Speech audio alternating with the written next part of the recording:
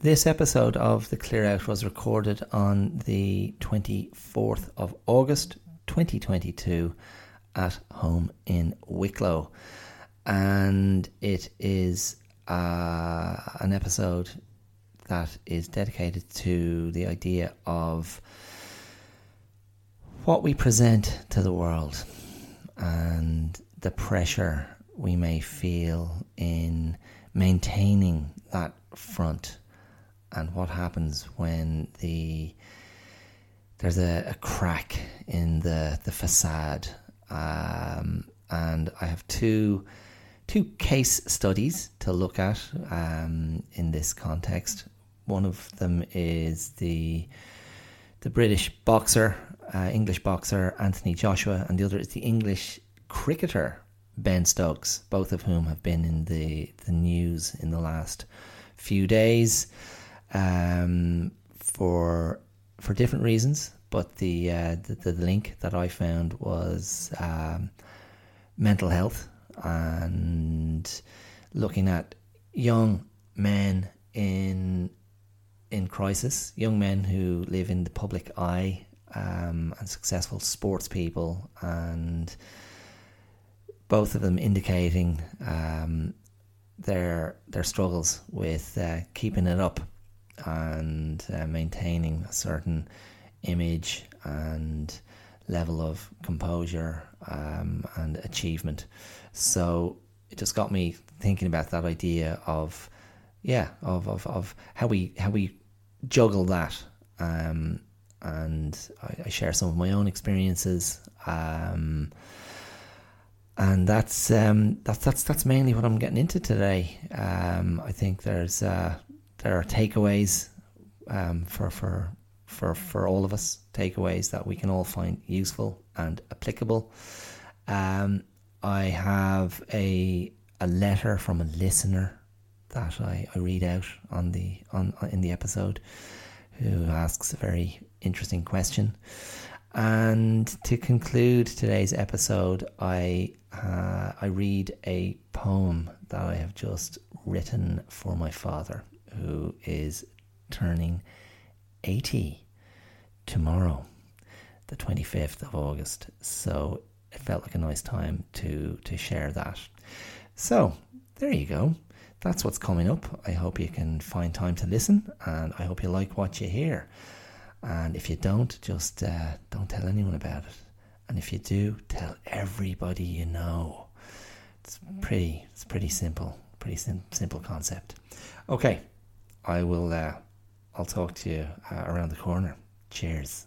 Ooh, not gonna change my mind, leaving the dream behind, keep my moji inside. Hi, my name is Dara Clear, and you're listening to The Clear Out. Welcome to this moment. Welcome to the tell. Because as I say, this isn't a show, it's a tell. And I'll be telling you stuff you may or may not want to hear. But you have a choice. You don't have to listen. But I welcome your presence here, right now. How are you? How's the week been? If you're a regular listener, how have you been since the last time you tuned in? When do we make it that way? Then there's no pressure to feel you should have been here the last time round. I'm well, thanks for asking. Not doing too badly. So here we are. Another week has rolled by. It's coming to the end of quite a decent summer on balance. Quite a decent summer. But the first signs of the first signs of autumn are making themselves felt.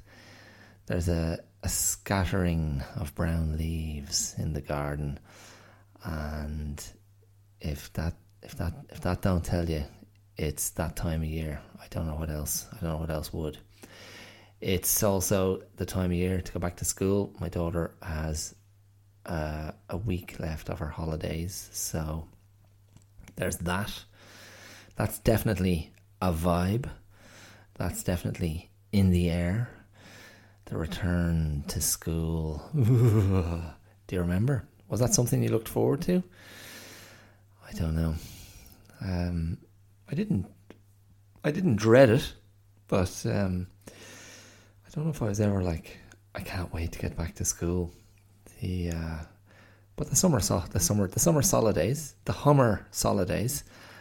holidays posed their own challenge, and I remember those dreaded words that my mother used to hate hearing.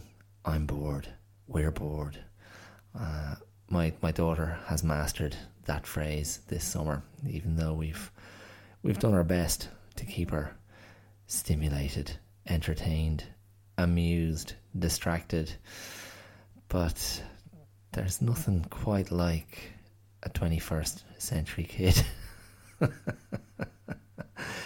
to highlight the ennui of abundant privilege. Now, I know privilege is a very relative term, but I know what I'm thinking of. Everything's just a little bit too easy. Anyway, why should she suffer needlessly? If it's all there and it's all laid on, all the mod cons. Because that's what childhood should be like. It should be like a shiny new thing for sale. All the mod cons, yeah, high spec. Anyway, the mission statement of this podcast, if you're a first-time listener, is very simple. I'm here to explore wellness. Your wellness, my wellness, our wellness. The collective wellness of us. The wellness of we. And yeah, it's a challenge. It's a task that's never fully done, never fully completed. There are so many aspects to keeping oneself as well as one could hope, that there's always stuff to be done. I don't know. I mean, maybe it depends on time of life. Maybe it depends on what's going on, where you found yourself settling, what groove you're in, what pattern you're in. But I think there's always... I suppose the way I think of it is, you've got to stay sharp. You've got to stay vigilant. And that's another way that's a way of avoiding the word mindfulness. There are so many of these wellness buzzwords that are floated about and pushed in your face by people like me.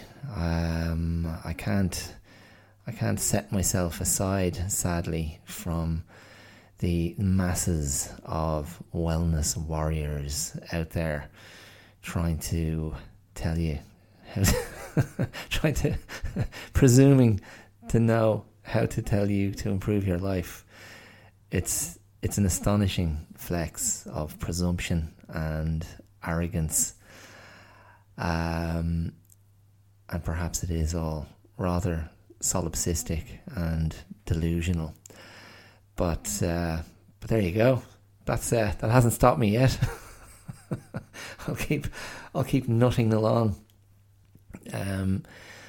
So yes, explorations of how we stay well, and my own personal approach is to try and look at it with a certain amount of honesty and openness and vulnerability and candor, and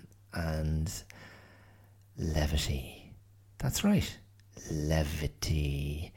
Try not to take it too seriously. Try not to take ourselves too seriously.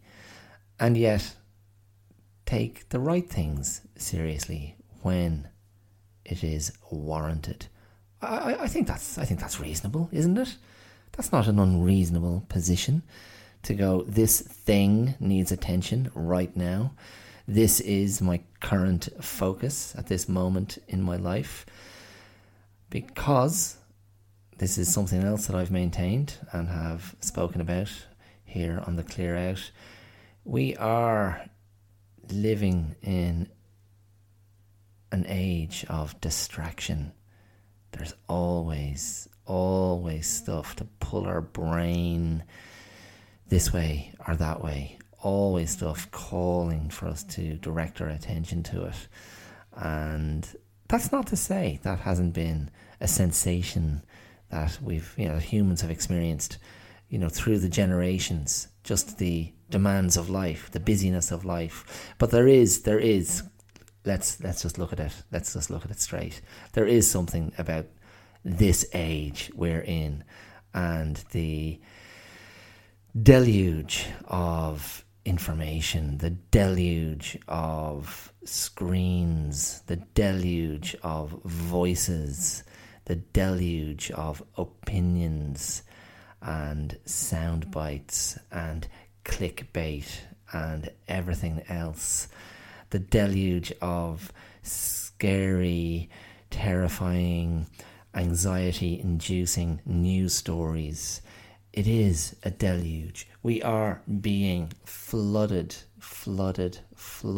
with things competing, battling, scrambling desperately for our attention, for our eyes.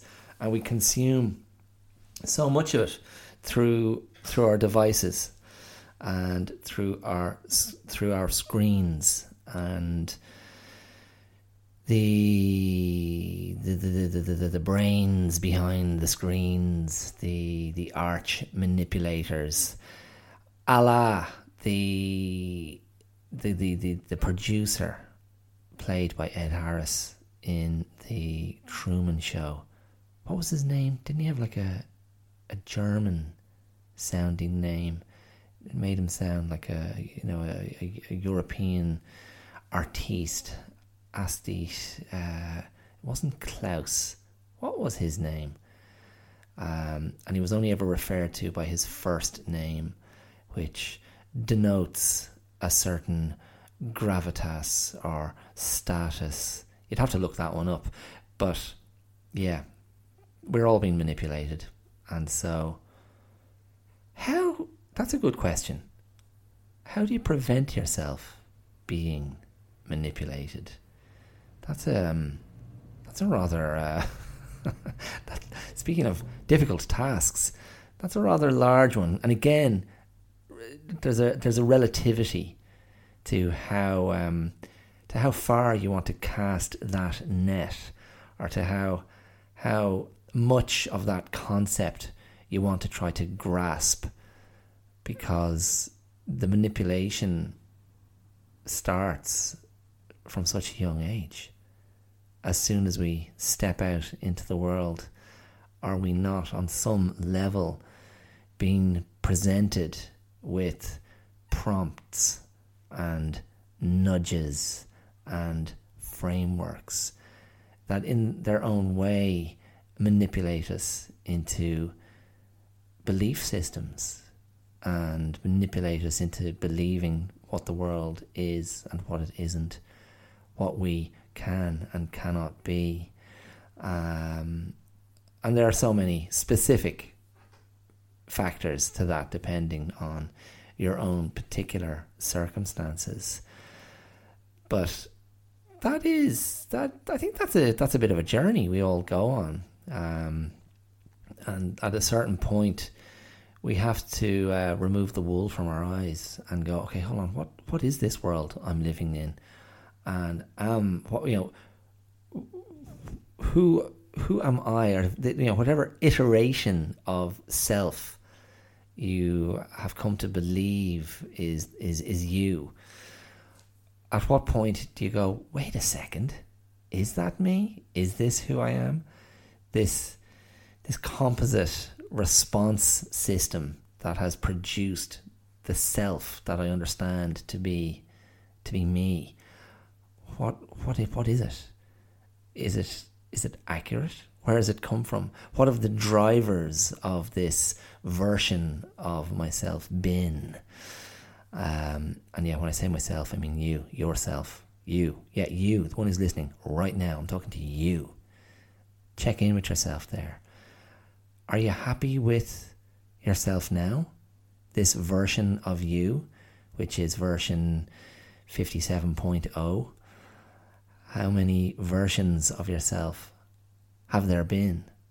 And then, of course, you get that clanging reality check when when you think you've done all the hard work, when you think you've processed, when you think you've unpacked, when you think you've shed a skin and emerged with new growth. You get that reality check at periodically, which is just like this. I'm gonna mix my metaphors because it's ironically the moment of psychic arrest is the record scratch, but then the record scratch is actually indicating to you that you're still in the same groove, the same track on the record that you have been since you were a little person. The needle has never jumped to another groove, even though you think you've been singing or dancing to a new song. You go, oh no, I'm actually still very much there. All iterations have come from the same place. Now that in itself, that's a little philosophical wrestle to negotiate. And that doesn't have to be something that is fatalistic. It doesn't have to be something that's scary or intimidating or depressing, because I think there's something very natural about that all iterations of you have come from the same place. Different shells, different versions, but they're all products of the same starting point. No matter what way you shake it. And again, my disclaimer, because you can listen to other people who refute the idea of a self. But I don't know. I think for me, it's regardless of the objective truth of my reality. That's a whole other level of existing, to fully detach and remove your sense of self from the day-to-day picture. There's so many aspects to that, but this does tie into some of the things I want to talk about today. So there's a few different notions. My feeling is this is not going to be one of the longer episodes. Thank God for that, I hear you say. But this idea of the self under pressure, I think that's something we can all relate to on one level or another. And I'm interested in looking at that clash between what we believe is going on for ourselves, the interior landscape, and the narrative that we construct for ourselves that might be deeply private.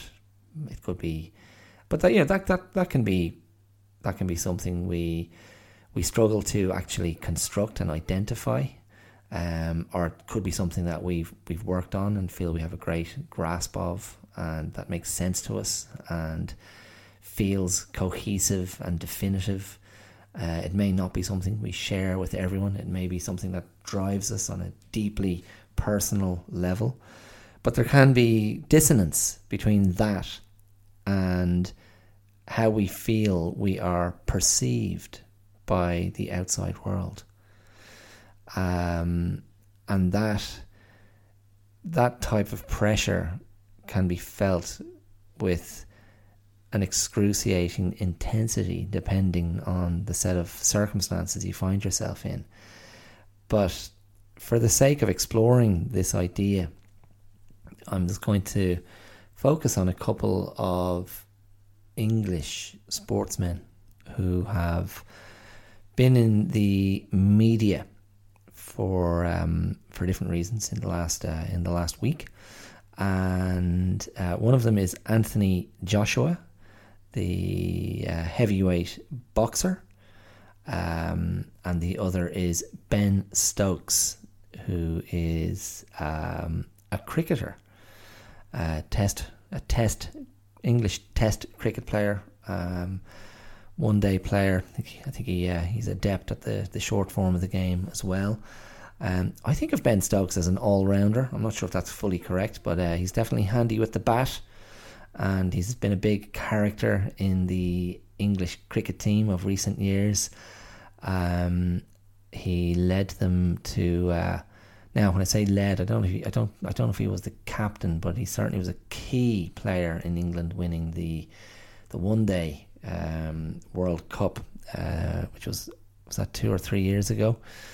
I'm trying to think if I may have still been in Australia when that happened, which would have made it 2019 probably. So it could have been 3 years ago. Anyway, these two guys, so high achieving, very successful sportsmen,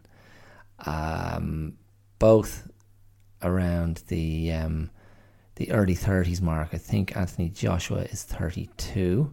He was a gold medal winner at the Olympics 10 years ago. So that would have been 2012. Was that the London Olympics? I can't remember. And Ben Stokes, I think, is a similar age. He's around the 30 mark, I think. I haven't gone back to to check the details. But fundamentally, these are young men. I mean, that's how I look at it now at my age, and that can be a pretty spiky time in a young man's life, I think, because you've negotiated the 20s, but that could be a key moment where you think you've worked some stuff out, and you think you've processed some stuff and come to an understanding of who you are, and then the crisis comes when you realise, no, that was only patchwork. But Anthony Joshua had a boxing match at the weekend, and he was beaten on a points decision over 12 rounds by the Ukrainian boxer Alexander Usyk, who won fair and square. It's the second time he's beaten Anthony Joshua, and Anthony Joshua has put himself out there in the world for the last 10 years as a very competent, successful boxer. He seems to always be in phenomenal physical condition. One of the modern heavyweight boxer has kind of got bigger and bigger over the years. These guys are a different physique to the sort of, if there was a golden age of heavyweight boxing back in maybe the 60s and 70s, around the time of Muhammad Ali and Joe Frazier and George Foreman and those guys, that physique has just got chunkier, bigger, bulkier, heavier. But with the addition of more body mass, you see a less defined body, so less cut, as they say. But Anthony Joshua has defied that pattern, and he really has a very sculpted, astonishing body. But you go, well, yeah, great. Well, that's what you want as a professional sports person. But apart from that, he's always presented himself as a nice guy. The world of boxing can have that trash talk element to it. It's just part of the sort of the dynamic and the promotional dynamic of boxing. Big personalities and trash talking your opponents, and obviously it's informed by maintaining a certain front, a certain appearance of toughness. That's informed by a certain macho alpha male code, and that's not really the the path that Anthony Joshua has walked. And at the weekend, upon losing that fight, he sort of cracked, and he grabbed the microphone in the ring at the end of the fight and had a bit of an expletive ridden rant, and tried to sort of say basically how I took it. You can go and look it up online, check it out for yourself. But basically, the way I perceived it was like, you don't know who I am, you don't know what I've had to endure, you don't know where I've come from, you don't know. And a real sense of being misunderstood and misrepresented and underappreciated, undervalued in some way, and just the feeling of intense frustration.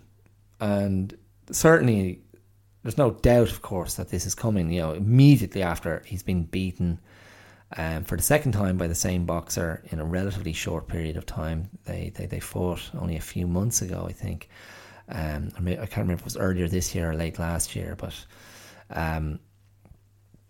the feeling was like this was Joshua's chance. Like if he'd beaten Usyk, that keeps him at the top of the table. But now that he's been beaten twice, it's like people are like, I'm not sure what chance he's going to get again to fight the best of the best. And all his kind of frustration came out. And I think one of the things he was saying was, or there was an implication that people don't appreciate how hard his task is, how hard it is to be that guy with that physique, to step into a ring and throw difficult combinations over that time frame against really tough opposition. And he made reference to this, and he made reference to the change in body size of heavyweight boxers over the years, and he referenced Rocky Marciano, who was one of the great boxers. Rocky, he was the 50s, I think, Rocky Marciano, and he was like, yeah, I don't box like him because I'm 4 stone heavier than he was, and putting together combinations, it's hard work. My arms are heavier. Now you can argue, well, yeah, but you're a bigger guy, so maybe you should be able. But anyway, he was clearly not having his best moment, and as I say, uncharacteristically using bad language. And then later, afterwards, he was in his press conference. He broke down. He just had to take a moment and have a cry. And I just kind of thought, yeah, you poor. I just felt sorry for him. And I thought, yeah, it's all out there. It's all out there. You've just worked so hard for this moment, and it doesn't happen. Now, that's a very recognisable thing. You see that across sport. You see that, the big moments, and you see the impact on sports people, sportsmen, sportswomen, whatever their chosen field is. You see the big moments, the finals, and being the loser. It's no fun.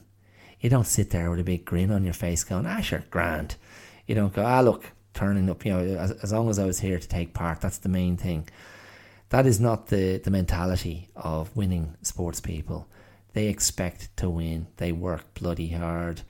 And I think sports, the standard of sports is only getting higher, and the physical condition and the training regimes of the modern sports person, it's only moving in one direction. Everything is getting stricter. They're all working harder. I don't know what evidence there is nowadays of any remnants of the old school, I go drinking at the weekends, I party, I do this. That just seems to be, if anyone's doing that, they are outliers at this stage. The modern athlete is ultra focused, ultra aware of their brand, ultra aware of the short window of their career, ultra aware of what they're putting into their bodies, what they have to achieve, what they have to sacrifice to achieve that. And boxing, unlike a sport like football, for example, where you get to play every week, twice a week, 3 times a week sometimes at the busier parts of the season, boxing is... There are far fewer opportunities to structure stuff. There are far fewer opportunities to get out there and do the do, because there inevitably there has to be more time to recover after taking a physical beating by people who are in top physical condition, and their mission is to beat you into submission. And so there are long gaps between fights, and depending on how good you are, or how good your opponent is, or how good you are at protecting yourself, boxers, of course, can and have sustained life-threatening injuries, and obviously taking a barrage of punches from a professional fighter, punches to the head, to the brain, rocking the brain, those concussive blows can do terrible damage. And so there are safety protocols, but it means then that the timing of all that hard work, the timing has to be perfect.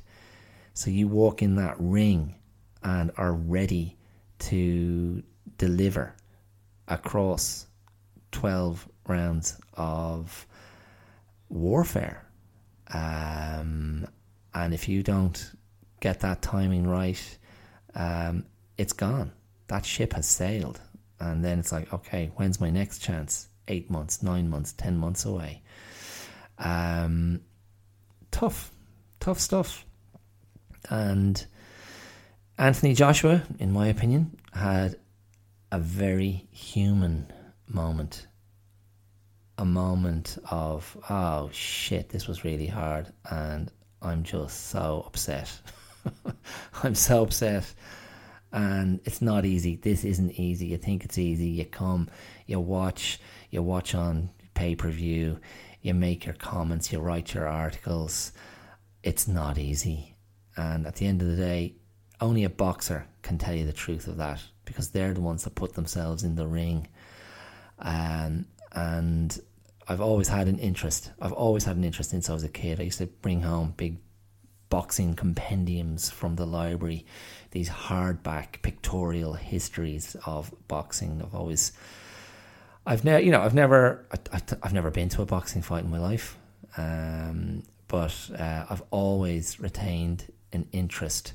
I'm not an obsessive, and it's pretty superficial, that my knowledge of the sport, but usually I have a reasonable idea of the prominent figures getting into the ring, some of the prominent figures behind the scenes, because they're always there. There's always that link to the underworld, to the criminal classes. Boxing's never really been able to shake that. And I think the only other thing you can say really about boxing as a sport, I mean, it's been massively challenged in its popularity by the success of UFC, mixed martial arts, the Ultimate Fighting Challenge. But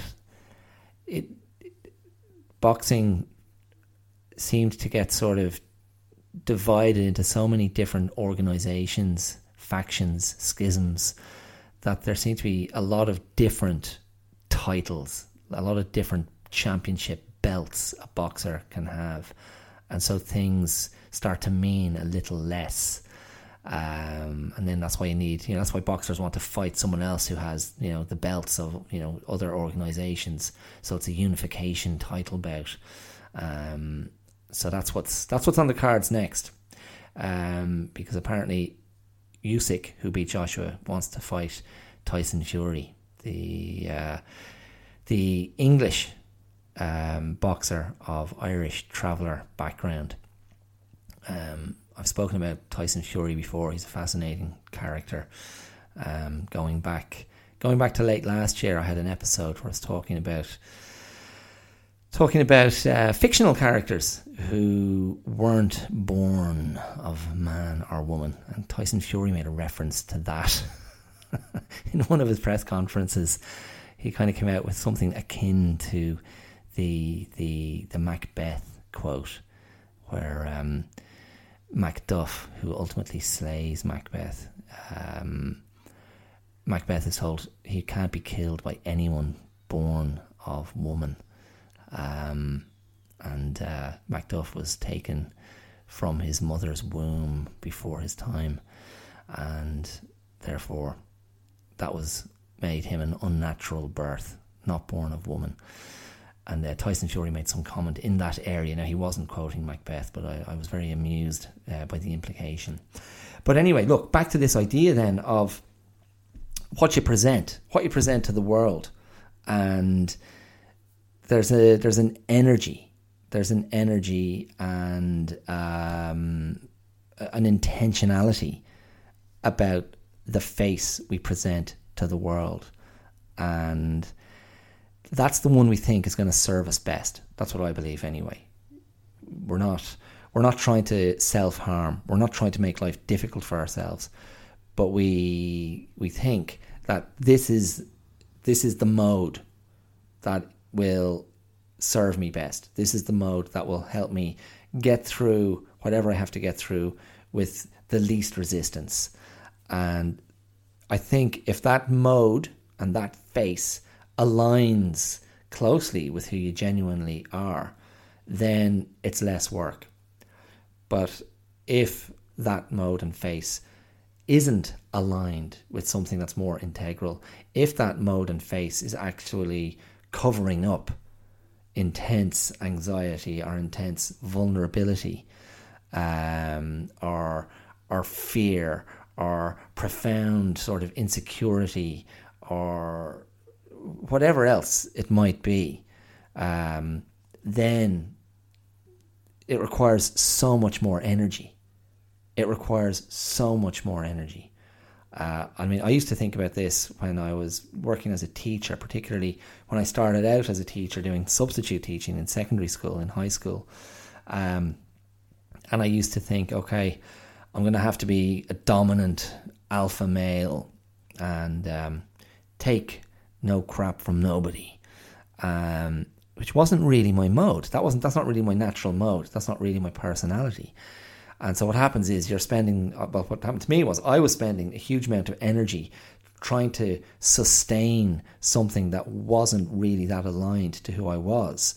Now, that was driven by fear of being eaten up by a very, by not every class, but by certain attritional classes who would take great delight in crushing a young teacher. And so it was driven by fear. It was driven by a desire not to lose control, because, of course, you think, no, I'm a teacher, so I must be in control. I have to have authority in this space. And I just felt, well, this is the way I'm going to have to do this, because otherwise I'm going to be chewed up and spat out. Now, as I got a little bit more experienced, I lost my faith in that idea and just went, be yourself, because that's actually a much stronger position, and you can still lay out your terms. And I learned how to interact with those more confrontational dynamics in certain classes, and I learned how to kind of mind myself within that context, and still be myself. And I found I enjoyed a lot more success as a teacher by doing it that way, rather than coming in and trying to be something that I wasn't. And here, I'm going to pause to take a little drink of water. Hold on. Delicious. So, I'm trying to draw a connection there to what Anthony Joshua was on a certain level, on what he's going through. I mean, I have nothing to share with Anthony Joshua, in terms of my own experience, because I'm not a huge, black, brilliant boxer. I'm a skinny, middle-aged white guy. But drifting back over to the other sports person I was talking about earlier, that's Ben Stokes. And Ben Stokes is about to be featured in a documentary on Amazon Prime, I believe. And Sam Mendes is, I don't think he's directing it, but I think he's like the presenter, narrator, interviewer. Sam Mendes, who brought us American Beauty, amongst other things. Also The Road to Perdition, quite fond of that one. Revolutionary Road, was that it? Was that you, Sam? Sam, is he still married to Kate Winslet? Have I got that wrong or right? Anyway, basically it's having a look at Ben Stokes and his career and where he's at now, and he, in his publicity that he's doing to promote the documentary, he's been speaking really frankly about his struggles with mental health. And I wasn't clear from what I read if that's covered in the documentary itself. I think it must be. But basically, he started to have panic attacks at the height of his success, and like a lot of modern British sports people, he was subjected to intense media scrutiny, particularly after he found himself in an incident of public affray, and I think was out late one night and got into some sort of altercation, and ended up in a fight with, I think, a couple of guys. And when you dig deeper into that story, he was actually sticking up for some guy who was receiving homophobic abuse, and he just went to his assistance and was basically, I remember at the time those headlines in the paper, he was sort of being portrayed as an out of control sort of, I don't know, lout is the word that comes to mind, and clearly he was feeling the pressure of that media scrutiny and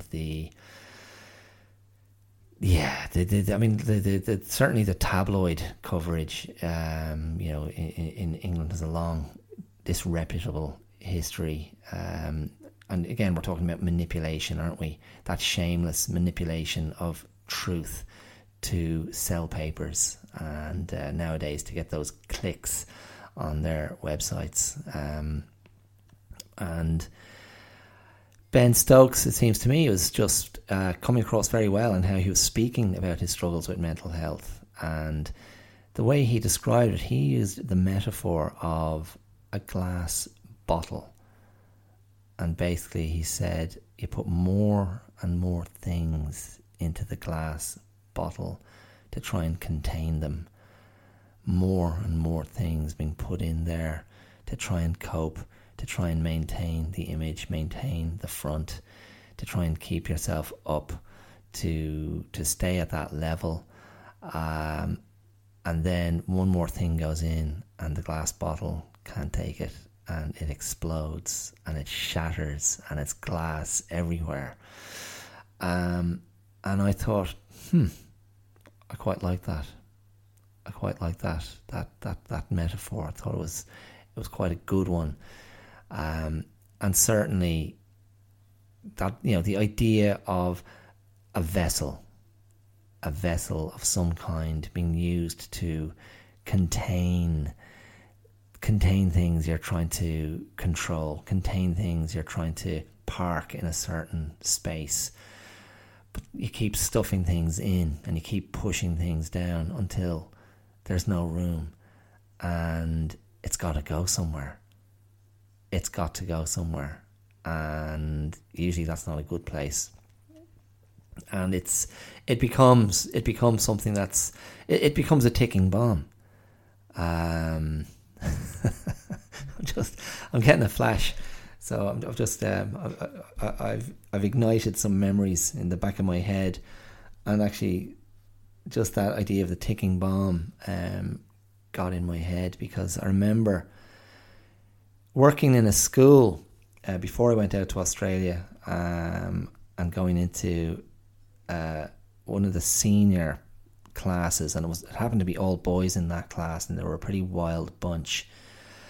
And this one wild-eyed 17-year-old or 18-year-old, I remember him looking at me, staring at me with his mad eyes from the back of the classroom, and he just shouted up to me, "You don't want to mess with me, sir, 'cause I'm a ticking lock."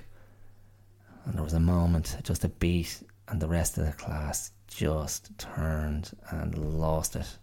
"You idiot, it's a ticking bomb!" And they just ripped into him unmercilessly. And that kind of broke the ice. Because I said, right, I'll watch out for that, thanks. Yeah. But I'm a ticking lock. Are you? Okay, so what's going to happen? What's going to open up? But that's the problem. That is the problem, and look, I don't think, are Anthony Joshua and Ben Stokes unique? For men of their age, are they unique in experiencing these pressures? And they're unique. I think they're unique because they're bloody brilliant sports people. They're exceptional sports people, and have shown they've got the mental toughness and resilience to walk the walk and be out there doing, achieving, as I said earlier, achieving at the highest level under intense scrutiny and delivering when it counts. And just to roll back to Anthony Joshua for a second, in no way was he discredited by that loss the other night, because Alexander Usyk is an outstanding boxer. So nobody was writing that Joshua had underperformed. It was a competitive bout. Usyk probably edged it throughout the fight, but he certainly took a bit of punishment, and they would both enjoy a high level of respect within boxing. So that's, in that regard, they are exceptional. And maybe this is the positive aspect of this. Maybe they are exceptional for coming out and speaking about their struggles, and speaking about their mental health struggles, and sharing that vulnerability. Maybe that is exceptional. It's my sense that is becoming more and more common, which I think can only be a good thing, because we need to hear from people more in that way. And I think people showing that vulnerability and openness is of enormous benefit, because it leads the way. It lays out a path, and it demonstrates clearly for those who are paying attention that these things can coexist. You can be a highly successful person and still have struggles. You can perform at the top of your game and still feel fragile and vulnerable and lost and out of control. And another specific aspect to Ben Stokes' story is that he's speaking very candidly about still using the medication he was prescribed to help him cope. When he spoke about seeing health professionals, I can't remember if he said he saw a psychiatrist or a psychologist, but he says he's still using that medication and it's continuing to help him. I mean, and that's sort of been a taboo. It's one thing to say, yeah, I'm feeling this way, I'm feeling like I need help, or I'm feeling like I can't cope. But then to lean in and go, and yeah, I'm using medication. I'm putting something into my system to help keep me well. That's good. That's very good, I think.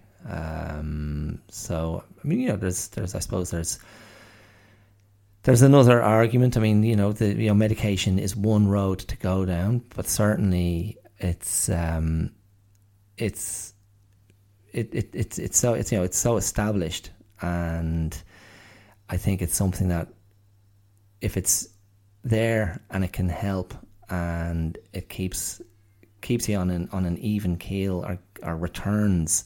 And I suppose I think this is the main idea. If it returns a measure of control to your own hands, I think that's the desired outcome, isn't it?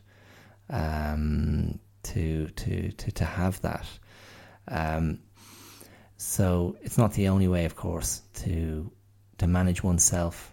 And what can I say? I mean, I've been lucky enough to not at this stage yet. Not at this stage. I haven't had to take medication for my own occasional struggles with my mental health, which for me typically take the form of depressive episodes.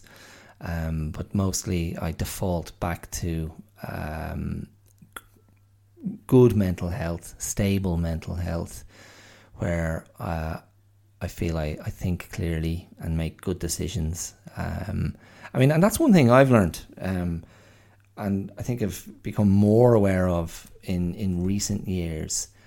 If I find myself in a depressive headspace, if I find myself in having a bout of intense depression, which for me usually manifests itself with the extremely low energy, totally inward directed energy, sleepiness, a desire for sleep and rest, being non-communicative, and having negative thoughts, like negative energy, heavy negative energy and negative thinking, negative thought patterns.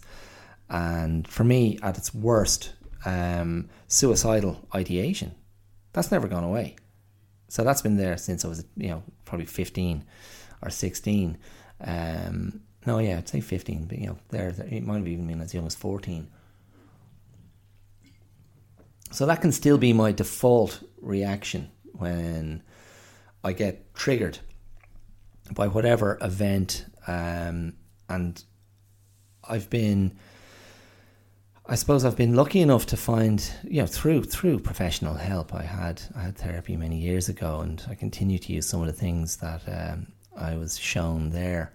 But what I've become better at doing is not compounding those episodes by heaping more self-judgment and recrimination on myself. Excuse me. And trusting that it will de-escalate.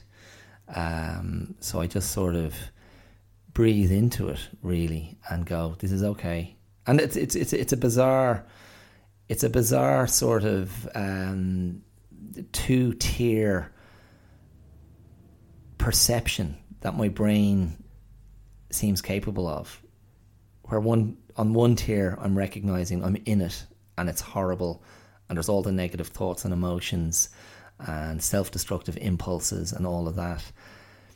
But on the other tier, I'm observing it and being compassionate to myself and recognizing that it has come from somewhere, that it's been a response to something, and counseling myself that it will pass, and counseling myself that any decisions I think I'm making in that moment can't be trusted.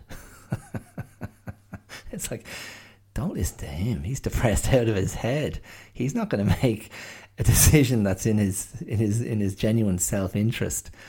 And I come out of it, and yeah, it's over. And so, as I say, I'm lucky. I'm lucky that I've found a way of understanding it, and not as unpleasant as it can be. I'm actually not unduly alarmed when I'm in the midst of it, and it usually passes within a 24-hour period for me. Typically, sometimes it's a bit longer, or sometimes it has a half-life, so it remains, but less powerfully. in the days that follow. So there you go. That's it. I think that's a real key insight for me, though, is decision making, and the way we convince ourselves that our perception is accurate. Don't trust that when you're in bad headspace. Don't trust that when you're feeling flat, when you're feeling low, because the truths you tell yourself in those moments, I don't think they're reliable. They're coming from a very different place. So, and similarly, it's, you know, if you bounce high, and I don't have a manic cycle, but if you bounce high, you can't trust the high times either. You can't trust suddenly your decision making is excellent when you're feeling, you know, an abundance of well-being and positivity and self-regard and self-worth that's going through the roof. And then you're like, yeah, I'm going to invest in this, and I'm going to set up that, and I'm going to do this. For me, as always, I always come back to where's the middle ground, where you know you're tethered to a bit of reality, but you haven't completely abandoned your sense of optimism, possibility, and idealism. That for me is the place that I trust, and that's that fits with my personality, and is aligned best with what I believe to be true. The old middle ground, the middle way, as I think Tony Blair was that something he advocated? The third way? Am I misattributing that? I thought that was some sort of Blair Bush Jr. conception. What did they conceive, those guys at? Is it Camp David? Is that where they have those US presidential summits when they sit down to meet with the bigwigs? Anyway, whatever. So yeah, I don't know what the conclusion is to all of that. The conclusion is, Anthony, Ben, lads, you know, I hope you're doing okay, because yeah, it's tough. It's tough feeling like that, and it's tough negotiating that and working out the best way to hold yourself. And I just hope you're being taken care of, and I hope you've got sufficient compassion for yourself. That's I think that's a really important tenet of staying well, that we don't abandon ourselves. We don't kind of chuck out compassion for ourselves, because sometimes that might be all you've got. You know, no matter how much you wish it was different, no matter how much you want, how much you'd like for there to be someone else to hold you and take care of you, there are times you have to do it for yourself. And I think that is an indication of real health and real resilience and psychological and emotional robustness, if you can hold yourself. What do you think of that idea? I'm not saying it's easy, and there's nothing narcissistic in that. There's nothing egoic in that. That is actually stepping outside yourself and recognizing your own vulnerability, your own imperfection, your own frailty. Those are very human things. There's nothing to be ashamed of. There's nothing weak in that. It's just being human. We're just mortals. We're just normal. You know, we're normal beings. Why wouldn't we be vulnerable? Who isn't vulnerable? No one. Surely. Okay. So, there you go. Vulnerability. We're all vulnerable. It's okay. Just, just let's give ourselves a bit of love, a bit of care. And it's not the only solution. Put your healthful habits in place. Find someone you can talk to. Find professional help, because those people exist for a reason. And don't be ashamed. You have nothing to be ashamed of, really. You're doing your best, probably. And if you're not, you can try tomorrow. Or later on today, whenever. There's always an opportunity to try and do a bit better. And there are always other choices available. Don't fall into that trap. Don't fall into that trap of thinking there aren't other choices. There are always other choices. There's always something that you can do. Okay, so listen. 2 other things. Thing number 1. This is a shout out to my friend Leo, who wrote in. I'm laughing because he didn't write in. I'm gonna frame it this way though. I remember when I was a kid, I used to hear Gay Byrne, good old Gaybo. Gay Byrne. Now, for people who aren't from these shores, Gay Byrne, now deceased, the late great Gay Byrne, was a legendary broadcaster in Irish media, a radio and television personality. He hosted the long-running TV chat show, The Late Late Show, on Irish television. And last week I was speaking about zeitgeists, and The Late Late Show was always a bit zeitgeisty because it was a place where the issues of the day found a way of coming to the surface on The Late Late Show by virtue of the guests that came on and the interviews that were had and the people in the audience who shared their opinions. And probably by watching The Late Late Show alone, you could chart a history through the emergence of modern Ireland.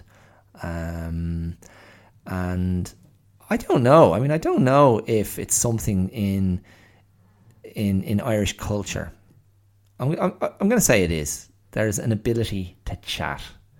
There's an ability to talk. There's an interest in the story and a comfort with getting into it. And certainly what I do here on the podcast reflects that. But we've done well in that area.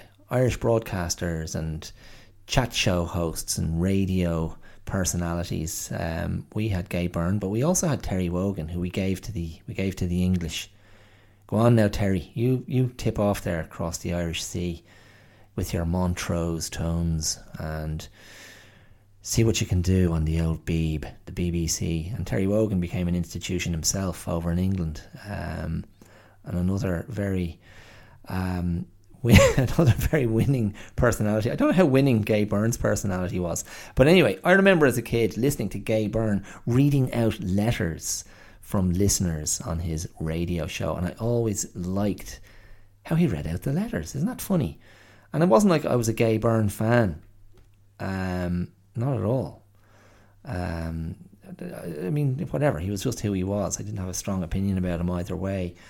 But I didn't have his poster up in my room, I can assure you. But I did like to hear him reading out his letters. There was something in his voice. I don't know. That could be analysed further. Anyway, my friend Leo wrote into the podcast. Hi Dara, love the show. Really appreciate what you're doing. It's entertaining. It makes me think. It makes me laugh. Keep up the good work. I know you sometimes refer to your mental health struggles. I really appreciate you speaking about that. But I wanted to ask you this, even in the tough times, and do you manage to find a moment of joy in each day? Thanks. Look forward to hearing your response and look forward to hearing the next episode. All the best and keep up the good work. Leo. Now, that didn't really happen. There was no letter. But, feel free to write. Drop me a line. Send me an email if you like. It's theclearoutlive@gmail.com. You can send me a letter, an email, and pretend it's a letter and ask me to read it out, and I will. As long as there's nothing filthy in there, you filthy thing, you. But no, Leo, I was spending time with Leo. I was working with Leo at the weekend. He, amongst other things, he's a very talented guy. Leo is a great photographer, and he was a wedding doing a wedding for a couple. He was the wedding photographer for their big day, and I was his little assistant. So that was a question he asked me. We were talking about lots of different things on either the drive over or the drive home. We were over in the west of Ireland, in lovely, beautiful Galway. So I was in Spiddal in the west, and it was a typically west of Ireland day, wet and overcast, but lovely. It's always lovely to get over to that part of the world. But that was a great question Leo had. Do you manage to experience a moment of joy every day? And I do. I think that's very attainable. That's a great little thing, and it's something. And I've spoken about this before. I've spoken about this idea of, are you in a receiving frequency? You know, where's your dial tuned? Are you open to receiving moments of positivity? Are you open to receiving something that turns a light on inside? And as Leo put it very simply, do you experience joy every day? See, it only has to be a moment, doesn't it? It's not some delusional thing where you wake up and you're deliriously joyful and you remain deliriously joyful for the rest of the day. I mean, surely that's when they call for the men in white coats, and they have their very own special coat, or should I say jacket, for you, with extra long sleeves, and then they bring you to a very cosy room where you can bounce your head off the padded walls for as long as you want, in as joyful a way as you want. That type of joy, we're not talking about that. Just a moment. That's all it takes. And thankfully, I feel like I do. So thanks, Leo, for expressing that so well and putting that question and making me think about it. Ask yourself the same question if you're listening. Is that something you manage in a day? I think there's days when you're overwhelmed. I think that's fair. Some days, I don't know. Even in the worst of times, you might have a moment. You just don't know. You don't know where that little moment of joy would come from. It could be something tiny. But yeah, I think it's out there for you if you want. Okay, so that was one thing, and I'm going to finish with another thing. So this episode is it's going live. It's going live. We're recording it live now, but it'll be out on the 25th of August, which is Thursday. It's Thursday in my part of the world. It might be Wednesday in yours. But that's my dad's birthday. Happy birthday, Louis. My father is turning 80. Holy Magoli. So, obviously he's been in my thoughts. He's often in my thoughts. But he's very much in my thoughts this week because of hitting that particular milestone. And I'm going to read you something I've written for him. Now, this is a work in progress. It's a poem. One of my non-rhyming poems. That's what my daughter says. It doesn't rhyme when she hears any of my poetic efforts. But I'm going to read you this. And as I say, my only disclaimer is, and I'm not saying this with any sort of false modesty. I'm sharing it with you because of the date. I'm sharing it with you because it's going out on my dad's birthday. This may remain unchanged, or I may tweak it a little. I think it does successfully capture what I wanted it to capture. But yeah, this is a poem that I've just been working on and have written for my father on his 80th birthday. I'm probably going to read it out at a little birthday event that we're having for him this week. So, have a listen to this and see what you think. So this is called The 5 Fingers of Understanding. The first thing I think of, his beard. An ever-changing thing, bristling with its own energy, and over time announcing quietly in the dimmed down colours of autumn, making way for winter, the inevitable creep towards sorrow and lament. The second thing, the smile that lies beneath the beard. The smile that precedes a voice sent forth on a wave of laughter, as capable of mischief as of interest. The grin that holds a cigarette as easily as the world in the palm of his hand. The third thing, all of him to my right, hands on the wheel, eyes ahead, minding the road and listening to me, minding me, indulging me, and putting me in my place without shaming or mocking me. The fourth is a seat, perhaps better thought of as a station, or a place where a centre has been held for a very long time. Laughing, drinking, eating, smoking, talking, listening. A palm slapped flat beside the tailor's well, head bowed not in humility but in mirth. Such goodness comes from such earth. The fifth, a roll call of rascalry and roguery, a litany of line crossings and faux pas, a wilful shorthand wielded like a wine bottle by an errant musketeer, turning away from the shocked face to raise another glass. A picture of imperfection, perfectly himself.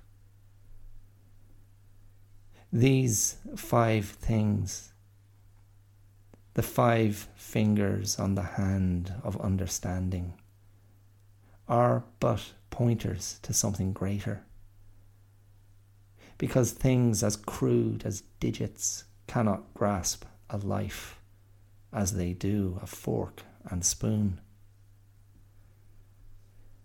Indicators, signs, sketches, brush strokes of some bloke who happens to be my father, who hasn't asked to be understood, who is those 5 things and more besides, who holds up his own finger as his own father held up his,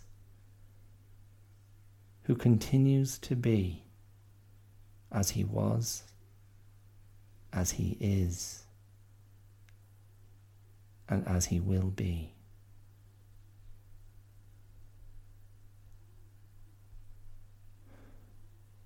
Right, so there you go. That's from my daddy. Once again, happy birthday, Louis. 80. That's not to be sniffed at. I'm very impressed if no one else is.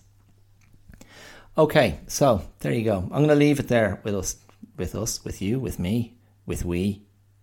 The power of we. It's yellow. It stinks. Don't drink it. Okay, listen, thank you for listening as always, and remember, if you want to throw me some love on social media, you can, out there on the old interweb.